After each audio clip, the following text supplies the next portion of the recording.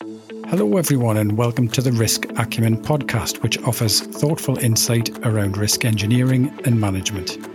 Now, despite the fact that the digital revolution started, midway through the previous century, and the World Wide Web being with us for more than 30 years, we still tend to separate online from offline, digital from non-digital, cyber from physical, as if they were part of entirely separate worlds. This kind of silo mentality, especially when it comes to risk and risk management, is not really how we should be seeing things, according to my guest, Guy Warren, who is CEO of ITRS Group, a global organisation that offers IT expertise and helps with operational resilience. Hi, Guy. Thanks for joining me today. Hi, Johnny. Good to be here. Now, before we get on to the main topic of discussion and this apparent disconnect between cyber and so-called real-world risk management, tell me a little bit about you, Guy, and your organisation.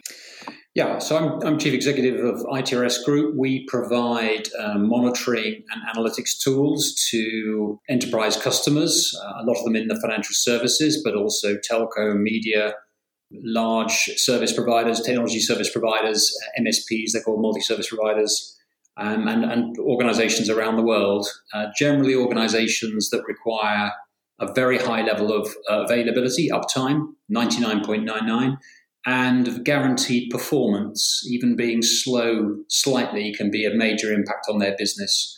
You can imagine if you're a bank or a telco and your online streaming media, your Netflix is running slow, that's a real problem. If you're a gaming site and your shared game, online game is performing badly, people will stop playing. So highly demanding IT environments, which often also need high security, need to be well locked down, often have valuable assets inside the data centers, which bad actors will target. Yeah, and as I mentioned in my introduction, in your role there and in the services and so on that you offer, you're particularly concerned, aren't you, about this silo mentality around things like cybersecurity and operational resilience within organisations. So what's the problem and why do you feel it needs to be addressed, Guy? Yeah, I think the industry has grown up requiring operational teams to run the data center and to do it, with high availability and high performance.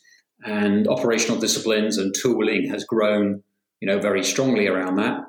Cybersecurity probably came in a lot later, and the obvious thing to do, as it was back in the day with physical buildings, is to try and secure the perimeter. You have, access gates into a building, you have big fortress gates on a city, and so things like firewalls were invented, and it was assumed that if you could secure the perimeter of your IT, that you were probably safe. People couldn't get in. The people who were inside were trusted and weren't going to do anything wrong, and therefore that was the approach that was taken. So most organizations would set up an IT security team, maybe even not reporting into the head of production. Often there was a chief information security officer, and that's probably pretty much how it is for most organizations today. There would be a CISO, chief information security officer, and a CIO, chief information officer, and they may not be the same person. They may not even report into each other. All of the skills, knowledge, disciplines, tooling, processes are embedded in the security team, and the operations team get very little training and tooling that lets them try and improve the security of the environment. Their job is to keep it up and running and highly performant, and to add an extra responsibility for it to be secure as well hasn't been done generally. But I think it's a bit like trying to bolt quality on the end of a poor production process. If you're not putting a car together properly, you can have the best QA in the world, but you will miss a lot of defects that are just impossible to find until the car is in the real world. The same is true with trying to add security on after the event to an IT estate. You will find vulnerabilities and you will be able to shut them down, but you'll miss some which will eventually be exploited by bad actors who are trying to get inside your estate. And I guess the lines have just become increasingly blurred, haven't they, between the two areas, and with the pandemic, where we've seen even further accelerated digital transformation within organisations and the world. This makes this even more of an issue now, doesn't it? It does. We are seeing a slight change. We've had something called DevOps for a while now. It was brought in by the big internet giants, your Googles, your Facebooks, your Amazons, etc., where they were running, very large and complex software in shared data centers. And they wanted to be able to bring new features through incredibly quickly. So they would develop them and put them live. Someone like Google will be making 2,000 or 3,000 changes to the software that we use in the internet, the search engines, the email, etc., the maps, all those products that Google have available are being updated and changed all the time. And that focus would still be around performance and availability. What we're now seeing is something called DevSecOps, which is sec is the security side of it, which says the development and operating of software ought to have security embedded in it. And knowing that it is being deployed and managed securely and even designed to be secure is actually becoming more and more important. Not too many organizations yet are doing full DevSecOps, but it does say the direction the world's going in. That's a good direction. Once you start moving what would have been in your data center, which you think you've locked down, into the cloud, you need to make sure that the cloud has itself been secured properly, have all the default passwords been changed, have all the other security settings that would give someone access if they knew AWS inside out been changed. There is now software which you can point at your cloud tenancy and it will tell you all the vulnerabilities you may have left on or not shut off. That someone could now access the equivalent of your data center, but it's obviously running in AWS or Azure or wherever. Yeah, and this point about blurred lines, Guy, can you give me some examples, perhaps, of how, let's say, cyber risk is really just part of everyday real-world risk? There was the recent Colonial Pipeline attack, for example, wasn't there? Yeah. So the risks are many and various. They can be everything from trying to stop you trading, what would be called a denial of service attack, DOS attack, sometimes distributed denial of service attack, where a bad actor wants your website off the internet and they will attack it with hundreds of robots that are trying to bring your web service down. There are people who want to come inside and steal data. They might be straight criminals who want financial data of one form or another. They might be, this is very common at the moment, ransomware. So again, they get inside your data center and encrypt key pieces of your data and software and won't unencrypt it unless you pay a ransom. And those ransom can be tens of millions or even hundreds of millions of dollars to get your own data back. And sometimes the de-encryption is never given to you. So there's a whole industry growing up. And then there are those who steal IP. A lot of American companies have claimed that their intellectual property has been stolen by nation-state bad actors, where a country has deliberately picked up their IP, not to blackmail them, not to trash it, but to copy it. And that can be software, that can be a design patent, it can be manufacturing processes, and they're taken to another country, copied, and they then flood your market with replicas of your product, which has taken you years or tens of years to develop. So the motives can be many and various, and they can be political or whatever. There were a lot of accusations after the 2016 election of tampering of the election, and again after the 2020 elections of tampering of the election through the voting machines, which had multiple vulnerabilities in them. So it depends what your objectives are as to why people are coming in. I think the other thing is that this flaw that by having firewalls you've protected it is easily beaten.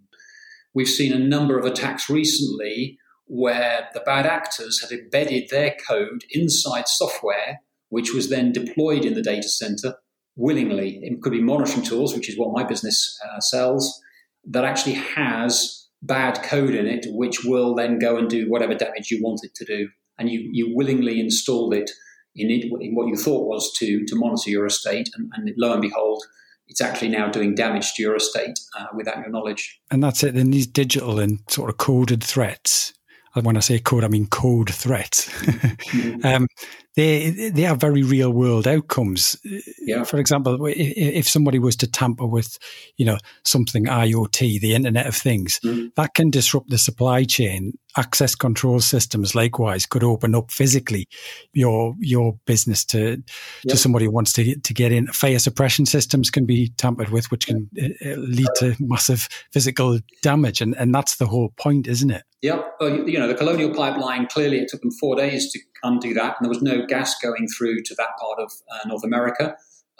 There has been penetration of physical devices. They're called programmable logic controllers, PLCs, which were controlling power stations, and Iran claimed that their PLCs, these controllers which control production lines and cooling systems, etc., had been hacked by the Israelis, and they were shutting off key systems to nuclear power stations. So yes, if your IT varies from a full computer all the way through to an embedded device like an electronic valve, most of them have some electronics which can be tampered with. There's a company in San Francisco who have been investigated because the chips which they manufactured had a backdoor built into them, and those chips are used in thousands and tens of thousands of computers. And the computers with those chips are open for someone to come in unbeknown, and your actual computer chip is attacking you. So, it doesn't have to be full computers in a data center. It can be a fire suppression system. It can be access control gates for entry into a building. It can be a digital passport. It can be, you name it, it can be hacked. I guess it can even be something as simple as email, where somebody uses social engineering techniques as well. To again fool somebody and gain access to something that then allows them to breach security systems and so on. There's a well-reported case of in Formula One. In the 90s, two drivers were racing for McLaren, and one of them was told on the radio to come into the pits, and he duly came into the pits, and when he got there, the team were just standing there completely shocked why he'd come in, and he said, I got a message to come in, and I acknowledged it. And they said, we didn't give you the message. So someone had managed to hack his radio and tell him to come into the pits. So, the goals are nefarious, and the techniques are, they now have a secure comms, I should add. I haven't to find that out. But it depends what goal you have. That might be worth a lot of money if you can win a Formula One championship because a leading driver pulls in thinking he's been summoned to the pits. It's a good example. It makes me think of smart vehicles as well, and there's potential problems even there, isn't there, with people's safety, that somebody could literally hack into your car and create some damage that would put you in danger. And how would you prove it? The car manufacturer would say, my software was good, it's fully tested and checked and been certified by a regulatory body. But someone who wants you to crash only has to get access to your software, and your car doesn't do what it's supposed to do and accelerates when it should brake or drives into an oncoming vehicle. How can you prove that wasn't just either an error in the software or a genuine mistake or whatever? Yeah. It's unlimited risk with technology now. And often very physical risk, like the death of someone in a car, if it's a self-driving car. Or even most cars today have some degree of smart vehicles, whether it's a lane-changing indicator or distance for cruise control, dynamic cruise control. If that's overridden and you think you're safe, suddenly you put yourself at risk. Yeah. So we can see that the kind of digital and physical risks are really merging in many ways. So what do you feel is needed, Guy? What needs to be done? I think cybersecurity needs to go right back to the beginning and be embedded from the start of software engineering process. There is a technique called Zero Trust Networks. It basically says, assume that any other piece of software that's trying to talk to you is a baddie, and make them prove that they are a trusted counterparty that you should be talking with. Most software is actually a combination of pieces of software working in concert. But the default is respond to any API that's called. If you're told to give it some data, you give it some data. Because generally you're operating inside the firewall, this concept of a secure perimeter. So you have to design your software, both the way the software works, the way data is managed, or both on the wire and at rest, such that it is not easily got to, even if someone is inside your data center, or particularly if someone's inside your data center. And then as you come out through the operational processes, people who have a normal job for the operational resilience need to be operational security and resilience, the DevSecOps paradigm I talked about earlier. We're trained them on what CVEs are. Common vulnerability and exposures is a term used by security guys. I wonder how many operations guys will know what a CV is or how to close it down. It can be anything from how you've configured Linux through to a known bad actor or a known bad piece of software. But we do not train software engineers or operations staff on security properly. We expect to try and add it on afterwards, and that's not going to work. It's too late. There's too many places you can have a hole in it. Yeah, so each needs to have better understanding of each other's disciplines in essence. So with security starting for all of them right at the beginning. You're not allowed to write code unless you understand security. Yeah. And if you're a traditional kind of security, physical risk manager, or you're responsible for that within the operational chain, then you need to know a lot more about the digital side of things as well, because it will have real world threat. Yeah, totally. Yeah. Totally. And that can be a storm model, a hurricane model. We have the famous 1987, no, there's no hurricane coming, and then the trees all got blown down, as we all well remember. But if someone deliberately tampered with a weather reporting system and shipping and a bunch of other things, took decisions based on it, I'm afraid digital crime is very broad now, and we rely not too much. We rely heavily on technology and it being reliable and not being tampered with. It won't be a matter of time before we have very significant physical risks triggered by technology failures or tampering. And as a consequence, that spills off into connected fields that are tasked with risk management and risk transfer, such as insurance. Okay. Risk engineers, advisors, and underwriters also need to expand their skills around cybersecurity and digital transformation and all of that, because that is ultimately going to have the real world consequences that impact in that area as well. I completely agree. My customers, who are themselves heavily regulated and very risk averse, as they should be, are now sending very lengthy and detailed questionnaires back to companies like mine who provide tools that run in their data center to say, can you prove the provenance of your code base? They call it supply chain security.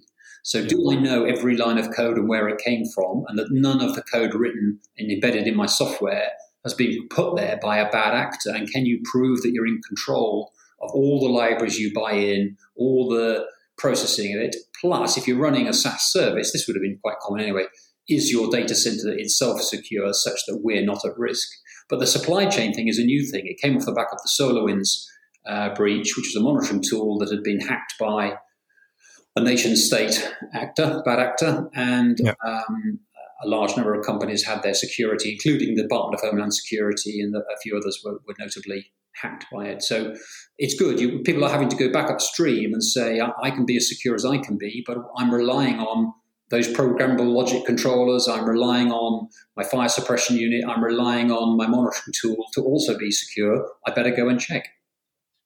So if you're one of these operational people, or you're a more traditional risk manager, shall we say, what kind of resources are out there, Guy, that will help these people extend their skills and their knowledge so that they're more aware and more au fait with all of this sort of digital security area and so on? As I say, it used to be a specialist domain all of its own. There's plenty of information on the internet aimed at a CISO about how to be secure and how to lock down their environments. I think the risk managers now need to start reading. They need to be aware that there's a risk based on this and start reading what can be done in an organization, both to lock down its own processes and tooling and everything, and also to reach back into its supply chain and make sure that's secure. There's no shortage of information. That's not the issue. It's the awareness and the focus on it that's been the limiting factor, I think. Yeah. And to sum up, it's just time to stop separating cyber risk from physical risk and start seeing it all as just risk. Correct. Yeah. They overlap. And having this, we've got 5 or 6 examples. They overlap very, very much. So people used to just worry about, a GDPR data breach or someone stealing some data and contacting your customers. That's now a trivial risk compared to some of the other risks we're talking about now. Yeah, absolutely. So, link it all together rather than keeping things apart. Correct. Yeah. Brilliant, Guy. Well, I mean, thanks for the insight today. It's been a real pleasure chatting with you. Chatting with you, Johnny. Yeah. And it's fascinating because I think we're all sometimes a little bit afraid of digital terminology and so on as well. And that kind of almost puts you off, where you feel it's an area that you might feel an expert in risk, but that you are completely put off by this separate field where you feel like you almost have to start again. Yeah, there's plenty of information out there. You can start with the dumbest guy that built it up. It's just knowing that it's a problem and you need to deal with it. Yeah, fantastic. Well, thanks, Guy. And that's all for the latest episode of the Risk Acumen podcast. If you have any questions or comments around the topic we've been discussing today, or any other of our risk-related content, please just head to our LinkedIn page. You can find a link at www.riskacumen.co.uk. Thanks again, Guy. And until the next time, everyone, goodbye for now.